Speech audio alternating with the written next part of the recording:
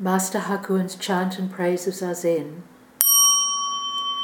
From the very beginning all beings are Buddha. Like water and ice, without water no ice, outsiders no Buddhas. How near the truth, yet how far we seek. Like one in water crying I thirst. Like a child of rich birth wandering poor on this earth, we endlessly circle the 6 worlds. The cause of our sorrow is ego delusion. From dark path to dark path we wandered in darkness. How can we be free from birth and death? The gateway to freedom is Zazen Samadhi. Beyond exaltation, beyond all our praises, the pure Mahayana. Upholding the precepts, repentance and giving, the countless good deeds and the way of right living all come from Zazen. Thus one true Samadhi extinguishes evils. It purifies karma, dissolving obstructions. Then where are the dark paths to lead us astray? The pure lotus land is not far away. Hearing this truth, heart humble and grateful, to praise and embrace it, to practice its wisdom, brings unending blessings, brings mountains of merit. And when we turn inward and prove our true nature, that true self is no self, our own self is no self, we go beyond ego and past clever words. Then the gate to the oneness of cause and effect is thrown open. Not 2 and not 3, straight ahead runs the way. Our form now being no form, and going and returning we never leave home. Our thought now being no thought, our dancing and songs are the voice of the Dharma. How vast is the heaven of boundless Samadhi. How bright and transparent the moonlight of wisdom. What is there outside us? What is that we lack? Nirvana is openly shown to our eyes. This earth where we stand is the pure lotus land, and this very body, the body of Buddha.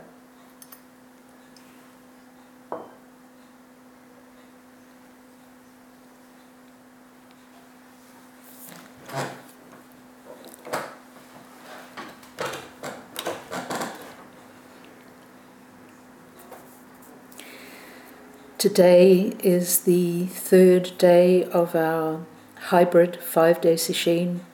It's the 7th of June 2021, and we're going to take up where we left off in the Experience of Enlightenment by Flora Courtois. And we were at a point where she'd had a couple of important insights that changed how she was going about her search. The first of these was, just to recap a little, a casual remark made by one of her psychology teachers, that the world as we see it is simply a projection of neural activity in the visual centers of the brain. When she heard this, it was like it meant that she knew she did not have to work any longer looking outside of herself, but needed to investigate her own mind. A second experience that she had was of connectedness, of feeling all of a piece with the earth.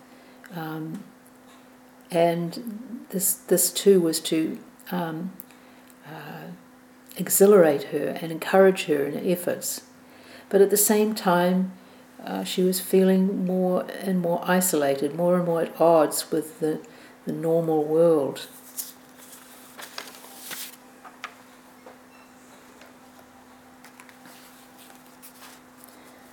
Just to read from where we left off. After these 2 incidents, I ceased to search for an answer in reading and became intensely interested in exploring everyday experience. The very nature of sensation itself absorbed my attention.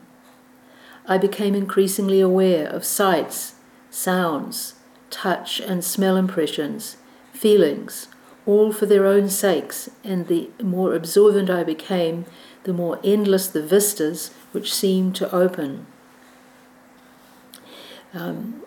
note here that she talks about her investigation into the senses as being all for their own sakes. In other words, not grasping at sense objects so much as interested in the nature of the senses themselves.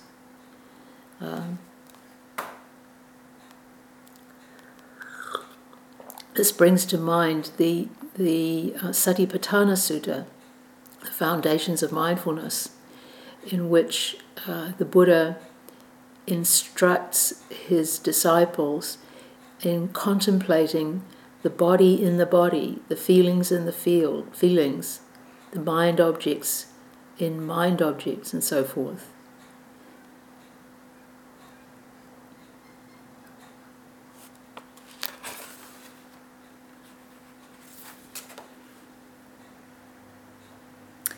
She continues, "What is more immediate than sensation?" I ask myself.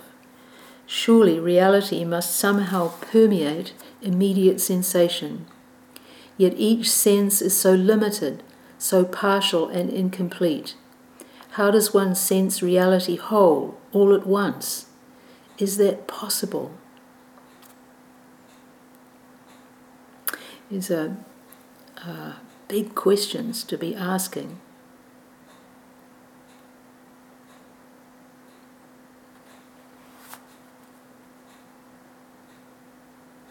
Like a strong undertow pulling me down and away from the routine surface of life, my inner quest absorbed more and more of my time. I began to stay alone in my room for long periods, just sitting, observing, struggling inwardly for some direct content. If there is a basic reality that is common to everything, I thought, it must be within my experience too, as well as in everything and everybody else's. Surely I can grasp it immediately and at first hand. Any other way would be only second hand and would not be it at all. But how could I get at it? How know at first hand? I became preoccupied with the most elementary processes of getting myself reoriented to the earth and to the people and things around me. It's difficult to describe this period and the rather eerie feelings that pervaded this groping. This is at times what we need to do, is to grope.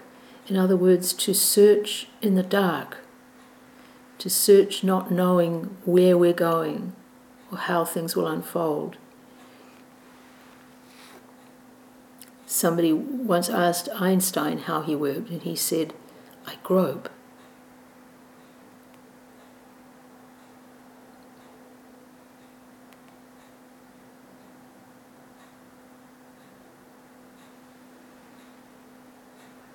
It was as if I had been living in a world of ideas. Now, having lost confidence in these and having let go of them, I had to start all over again. To look at everything, to feel it, touch it, sense it again, almost as an infant does, to realize what experience was truly like. Having lost confidence in the world of ideas. We can't fake this loss of confidence. It really has to come out of a genuine process. We have to, some of us more than others, have to exhaust our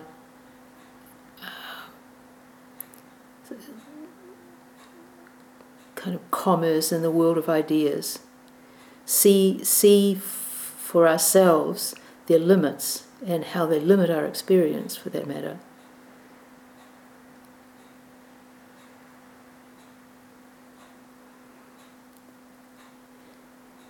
Once she had reached this point, she had to start all over again, as she says. to look at everything, feel it, touch it, sense it again, almost as an infant does, to realize what experience was truly like. You could say she was in the process of turning into a Mu Fu.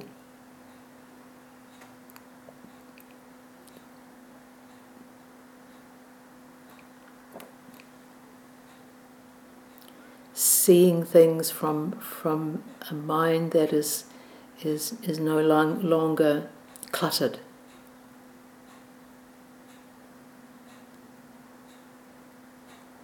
Again and again,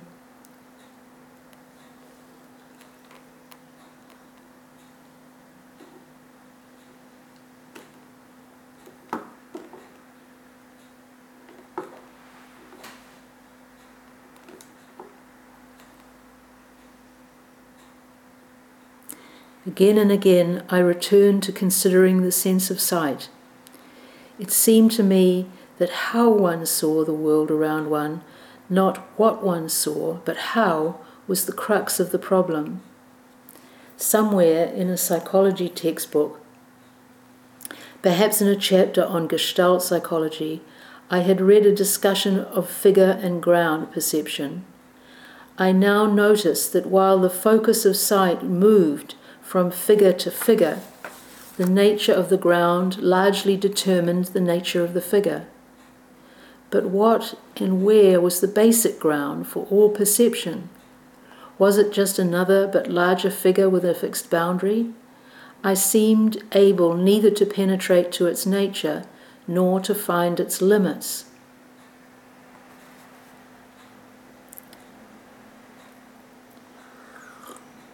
We often lock on to the objects of our awareness.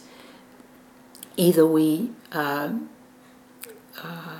attach to them, cling to them, or we may push them away, experience aversion towards them, or if they're neither pleasant nor unpleasant, we may just ignore them. But in this process of locking on one way or another, we miss the whole picture. We lose sight of the ground.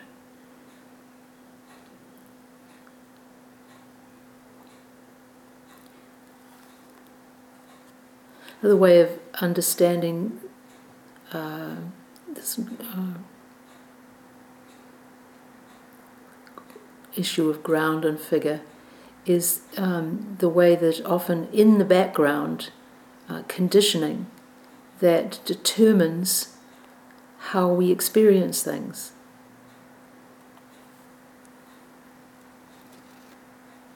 For instance, if we have prejudices of one kind or another, whether it's racial prejudice or sexism or homophobia, then those prejudices will be active in shaping how we see people from those different groups. It's like we don't see them in the round as fully subjective beings, but more like cardboard cutouts with labels stuck on them on the outside, rather than rounded human beings.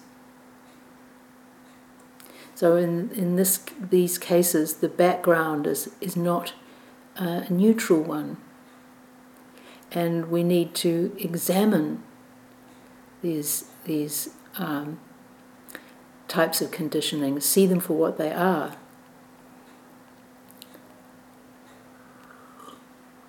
But that's not what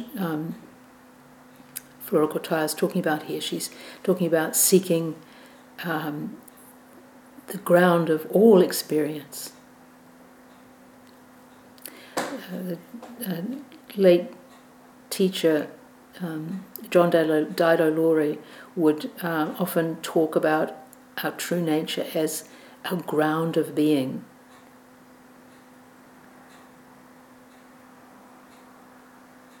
This is what Flora Kotai is seeking. What is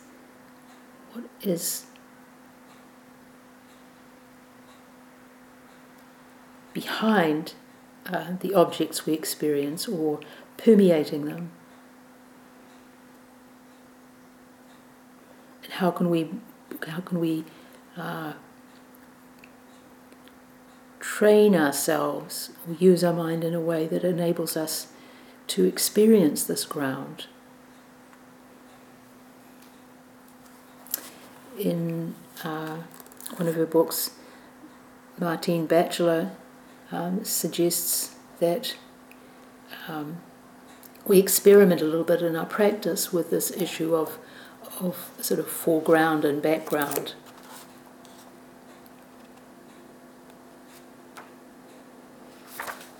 She's writing about working with the practice. What is this here? She says, remember, the question opens up a broad and deep focus. We're not asking, what is this, to shut everything out. That's not the idea. Rather, we're asking, what is this in the foreground?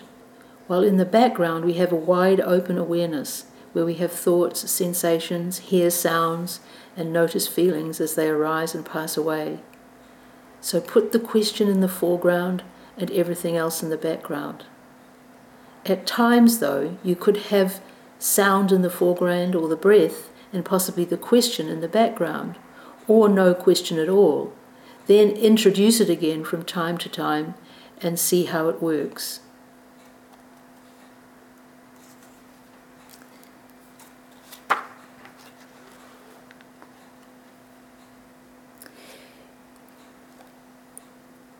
It's refreshing to hear these instructions, and they can help us to refresh our practice. It is important if working with a koan to play with it from time to time. Our minds are very malleable, and we need to experiment with the koan rather than just hold it in a kind of death grip where we feel there's only one right way and many, many wrong ways to question the koan. I think this comes originally from the Korean master Chinul, but this image for how we practice of a chicken sitting on her eggs, and in order to keep them all warm, she moves them periodically with her feet. So they're not just sitting there in a static pile with some nearer to her and some further away, but she rotates them. So this playing with foreground and background is a way of acknowledging that we're working with the mind, and we can work in different ways. We have a choice about how we relate to what arises in the mind.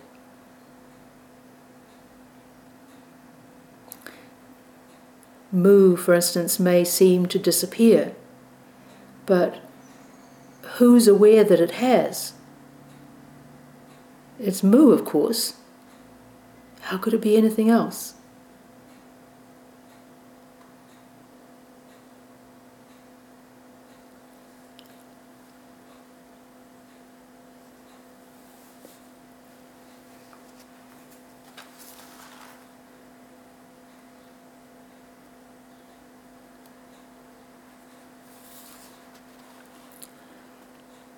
She continues, it came to me that I had always thought of the center of myself as in my head, and the rest of my body as somehow incidental.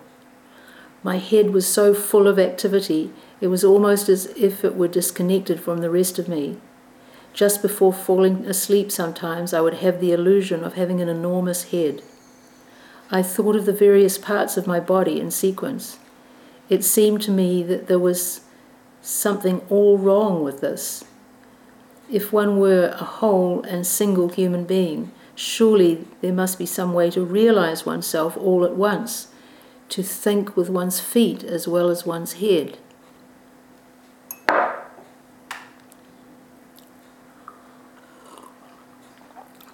It's a little bit as if Flora Courtois is discovering some of the basic Zen principles on her own as she goes through this process.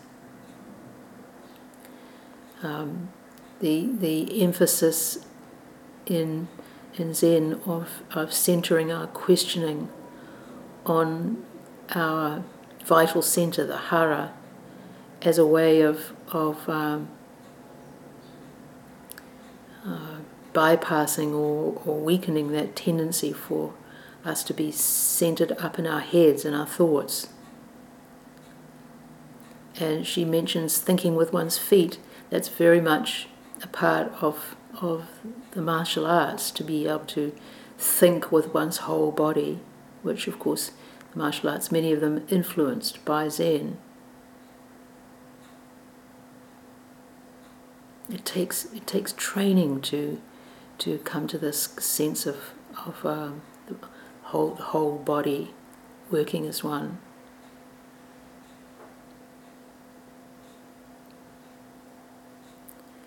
My pursuit of this elusive ground of all things perceived began now to bring my attention to a welter of forgotten memories and feelings. Over many hours, I reviewed past experiences with parents, relatives, and friends, realizing gradually that this web of memories made an ever-shifting pattern, never quite the same from moment to moment. Where was the changelessness in change which I sought here? And this is something that can happen as we go deeper and as the mind settles more and more, is that any unresolved issues that are there will bubble up to the surface. They will arise. But it's notable here that Flora Courtois doesn't just dwell in the stories themselves, but she gets some meta-awareness of the whole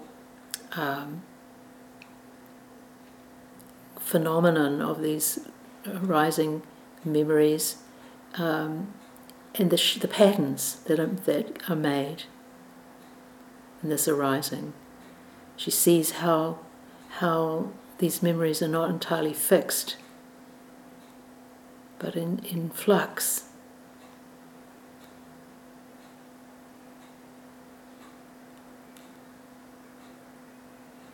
It's as if she kind of can get to the point where she's witnessing the parade as it goes by, anchored in her search for the ground of it all, the changelessness in change, as she puts it here.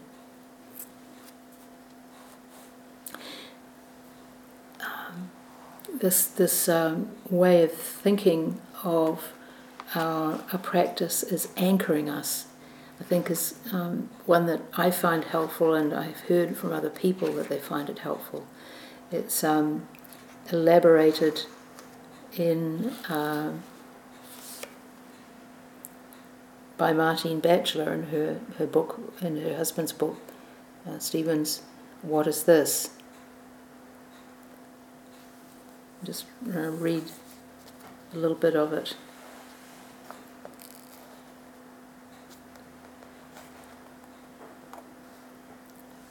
Rather than use the term concentration, I prefer to use the word anchoring, because we have an unhelpful relationship to concentration. If somebody tells us, concentrate, generally we tense up and try to narrow our focus. Anchoring is a better image because it brings to mind anchoring a boat. We have the anchor, we have the boat, and thanks to the anchor, the boat is not going to drift away.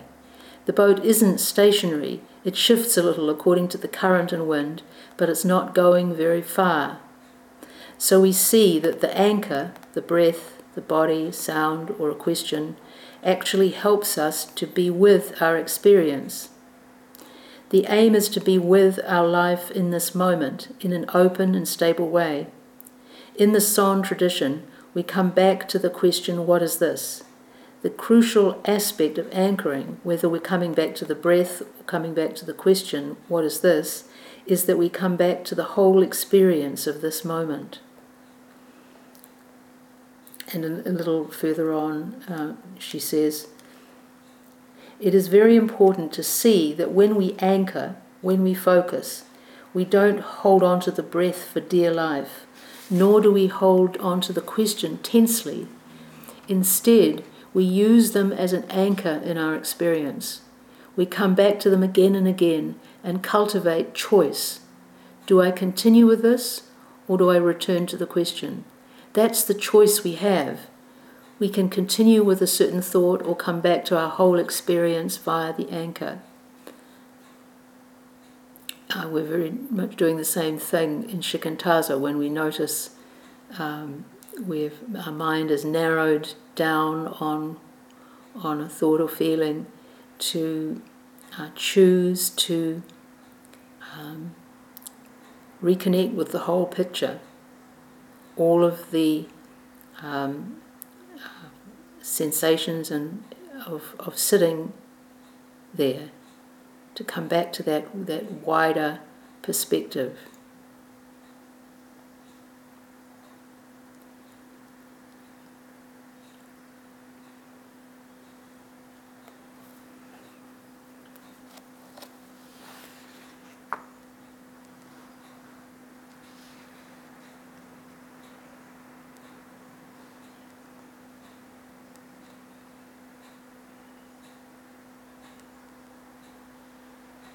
She continues.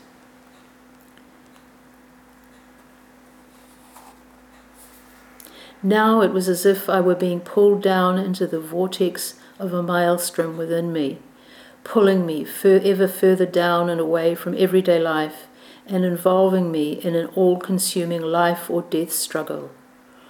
Although I never completely lost touch with other people around me, I began to wonder if I would ever be in close communication with another human being again. Their lives and daily preoccupations seemed so remote from mine. The simplest tasks distracted me and took an excessive amount of time. I remember standing over an ironing board and concentrating so intently on the question, what is the ground of everyday reality, that it took me all afternoon to do a small ironing. That was certainly no way to hold a job. You can imagine what her employer might have thought in witnessing this. I remembered a remark of Nietzsche's that it was dangerous for anyone to go too far alone. This frightened me, but I could not give up now. I felt compelled to go on no matter what the outcome.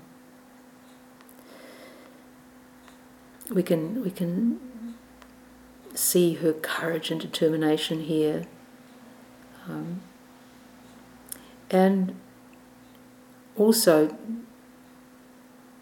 gratitude for being part of a sangha where we do have contact with like-minded people.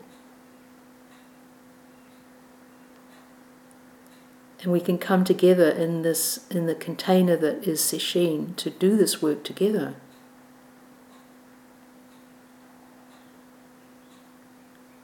Now I made 2 urgent attempts to find someone who could understand and help. One Sunday morning I went back to Mass, which I had no longer been attending, at the campus chapel. It was a clear, cold day, and the chapel was jammed with other young people dressed in their best clothes. The priest was a popular, hearty young man who kept the social life of the parish churning. The whole ritual affair appeared to me in my frame of mind as a highly mannered charade. After listening to his sermon, the possibility of ever communicating my acute concern to this man seemed remote. Perhaps I did him an injustice, but I never went back. I next paid a visit to a philosophy professor whom I had heard was a kind and understanding man. When I told him of my intense interest in discovering the nature of reality, he suggested I take a course in epistemology the following term. I left his office feeling utterly forsaken, thinking, I don't want another course. What I want is the thing itself. I began to despair of ever communicating this to anyone. About this time, when in my room alone, I began to have occasional visions. These were not hallucinations, nor were they dreams. They were more like the visions one sometimes sees just before sleep, or eidetic images. They were astoundingly clear. In one of them, a scene appeared as from an incalculably remote and primitive time. I seemed to be a member of a small family of cave dwellers. There was a darkness, a gloomy dankness about our lives and surroundings.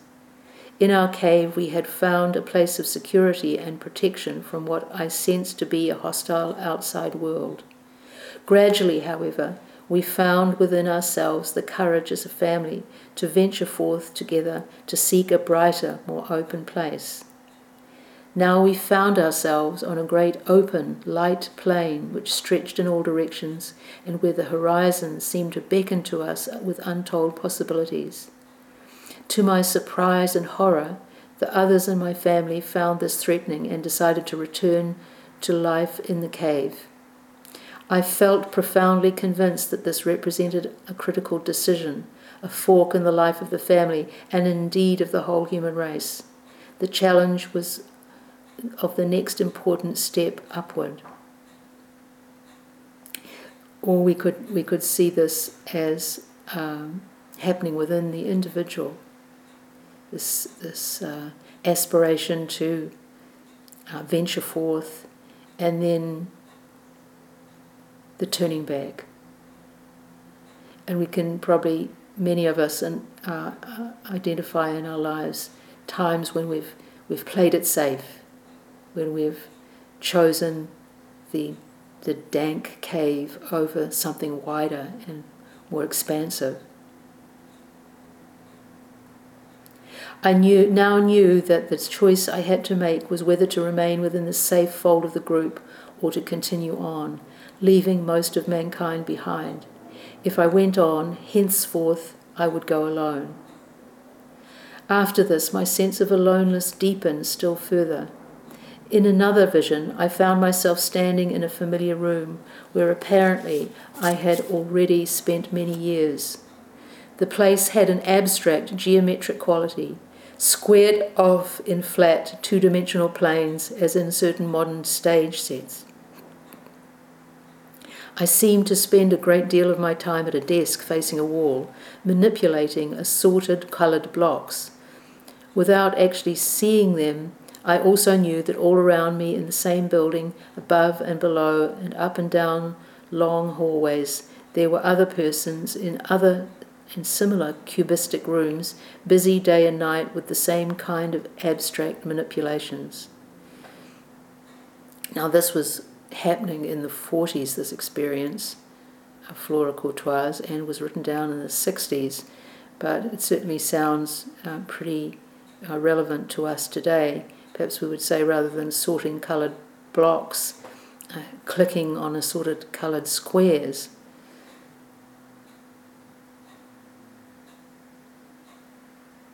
Once in a while we came out of our rooms and met in the hallways to chat a while before returning to our separated cubicles. One day, without knowing why or how, I turned completely around, and there, to my surprise, was a long open window opening directly onto a breathtaking vista. It had apparently been there all along.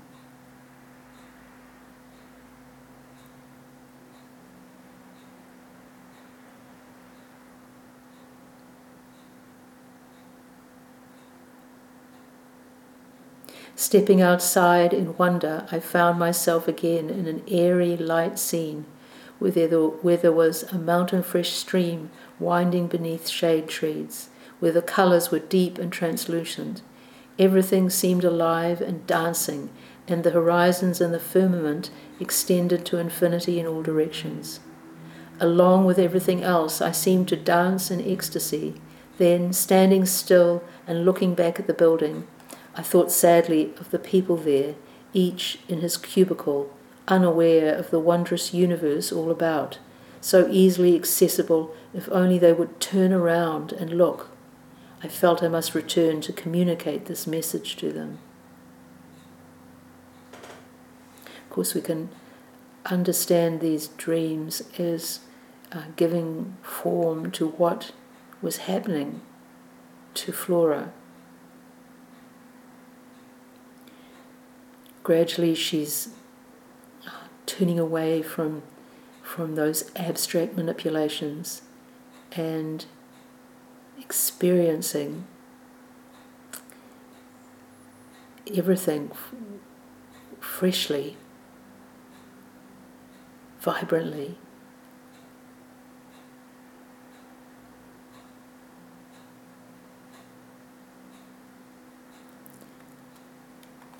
To my dismay, on re-entering the building, I found I had no words for it. Nothing I did could alert the attention of these others running up and down the halls or working furiously in their walled-off rooms. There's a line in Mumon's commentary to the Koan Mu, in the first case in the Mumon Khan, where he talks about the person working on Mu as being like a mute person who has had a dream.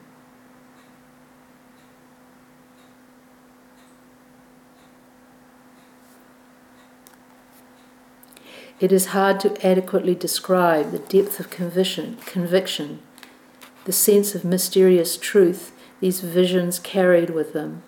A conviction grew in me that mankind had become over-civilized and degenerate, that just as in my visions, somewhere on the evolutionary path, a wrong fork had been taken, where men had retreated from a critical challenge to return to the living source, walling themselves off and manipulating their constricted environments until they had become effete, intellectual creatures out of communication with the rest of nature.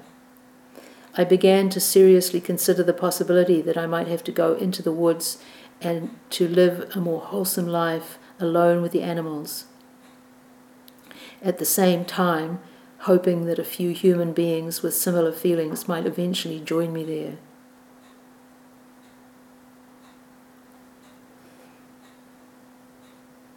Again, her thoughts here are very apt in our time now, with mass extinctions, global overheating, and all the many other problems our Earth is suffering because of our disconnect from it. She goes on to describe how she started to develop what she calls messianic feelings about having to communicate what she had understood from these dreams. And she sits down and writes a long essay, staying up far into the night, several nights running, with the basic theme of the human race having lost its way and needing to return to its roots in nature.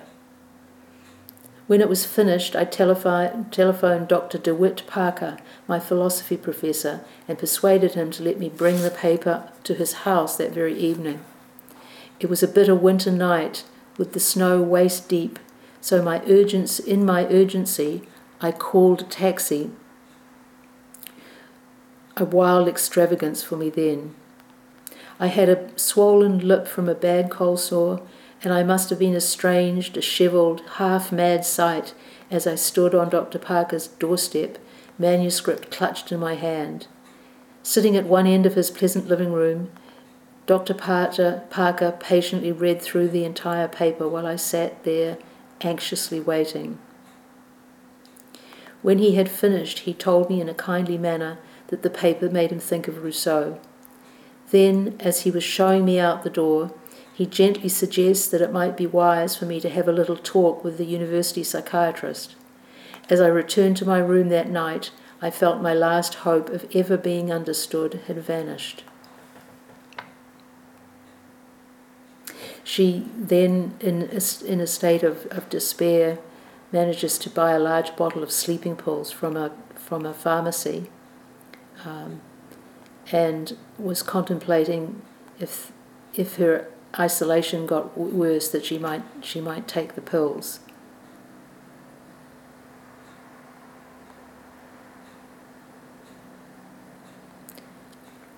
Fortunately, 2 incidents soon occurred.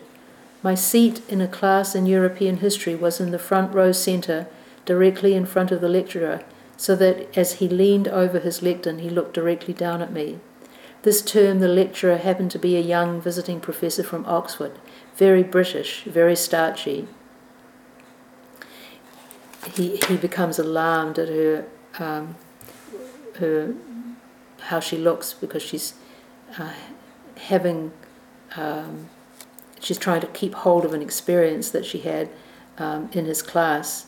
She says, "I suddenly became aware of space in an extraordinary manner.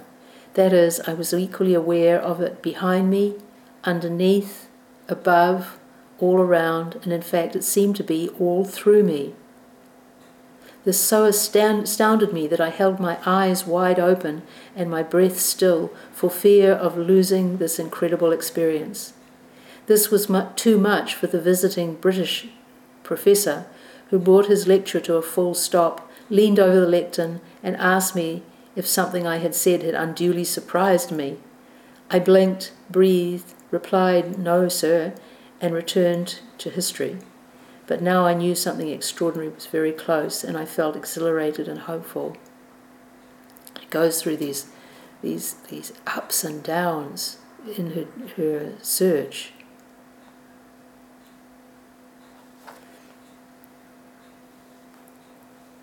When I first read this story, I remember seeing if I couldn't try and reproduce what she had experienced, of the sense of the space all around and through me.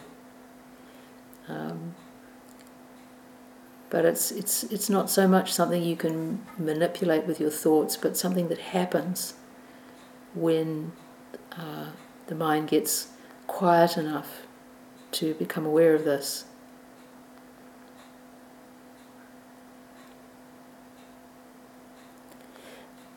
Also, apparently by now, a number of people were becoming concerned about my unusual behaviour, and someone had made a telephone call.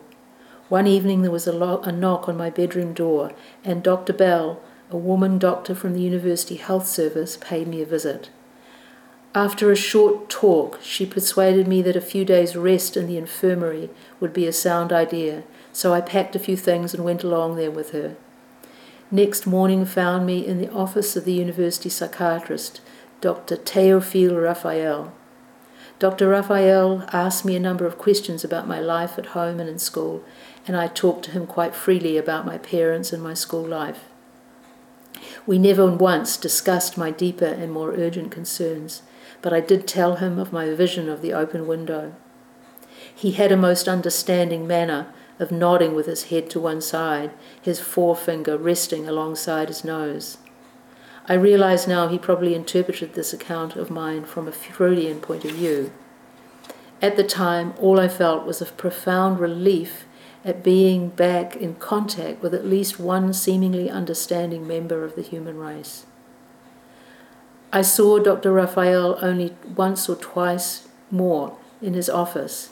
He and his assistant decided I had been working too hard and eating too little.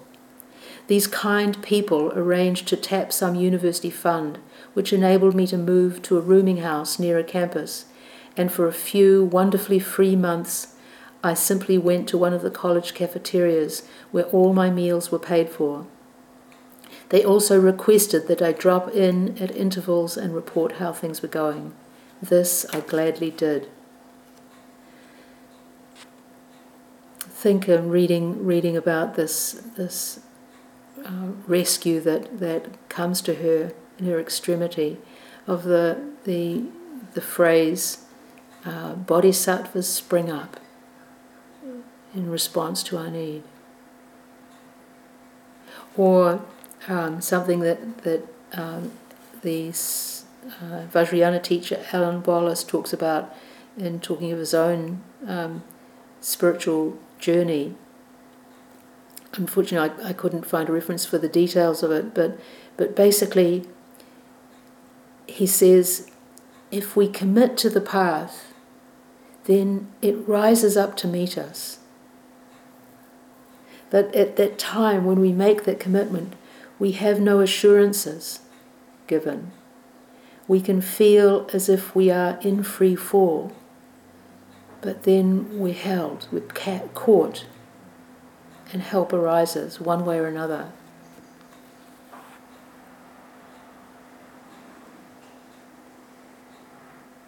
It was now early spring. After my stay of 4 or 5 days in the infirmary, I moved into my new room and returned to my underground quest with renewed vigour.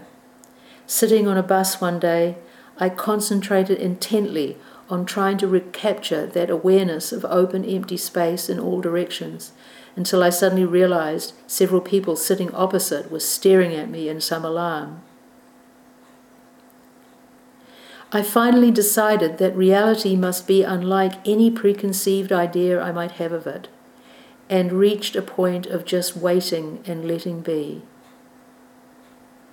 Again, another turning point.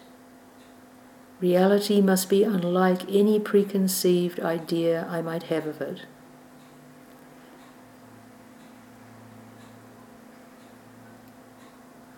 It's not what we think.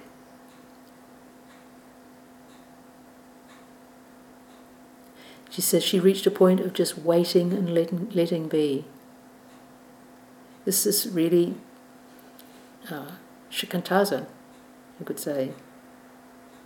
A kind of effortless effort, vigilance. For long periods I simply sat, saying inwardly, no, not this, as if waiting for what I knew not. This not this is a Hindu formulation. It can be used when meditating and whatever discrete forms arise to say no, not this, but waiting for this, I could say. Sometime in April, Easter vacation arrived, and I went home to Detroit to spend a week with my parents.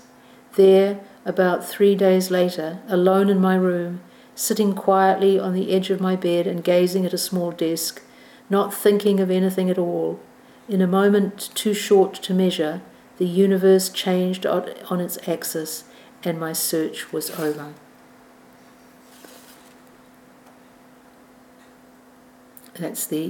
Seems like a good place to pause here, and we'll continue again tomorrow with this account. So we'll stop here and recite the 4 vows.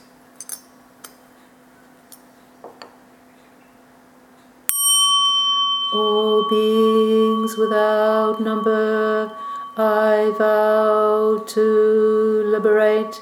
Endless blind passions, I vow to uproot.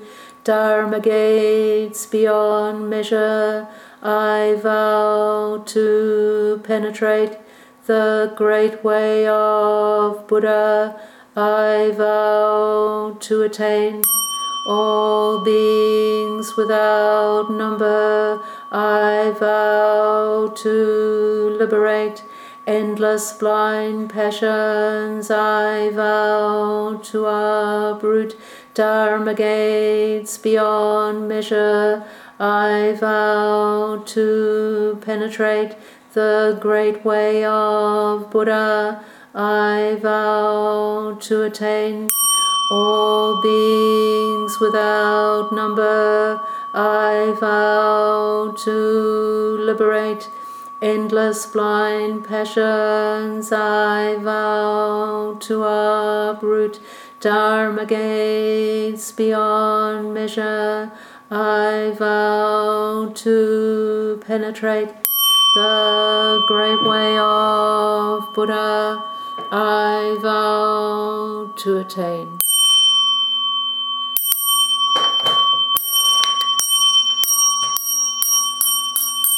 We'll do 3 prostrations, bow to the Buddha and bow to each other.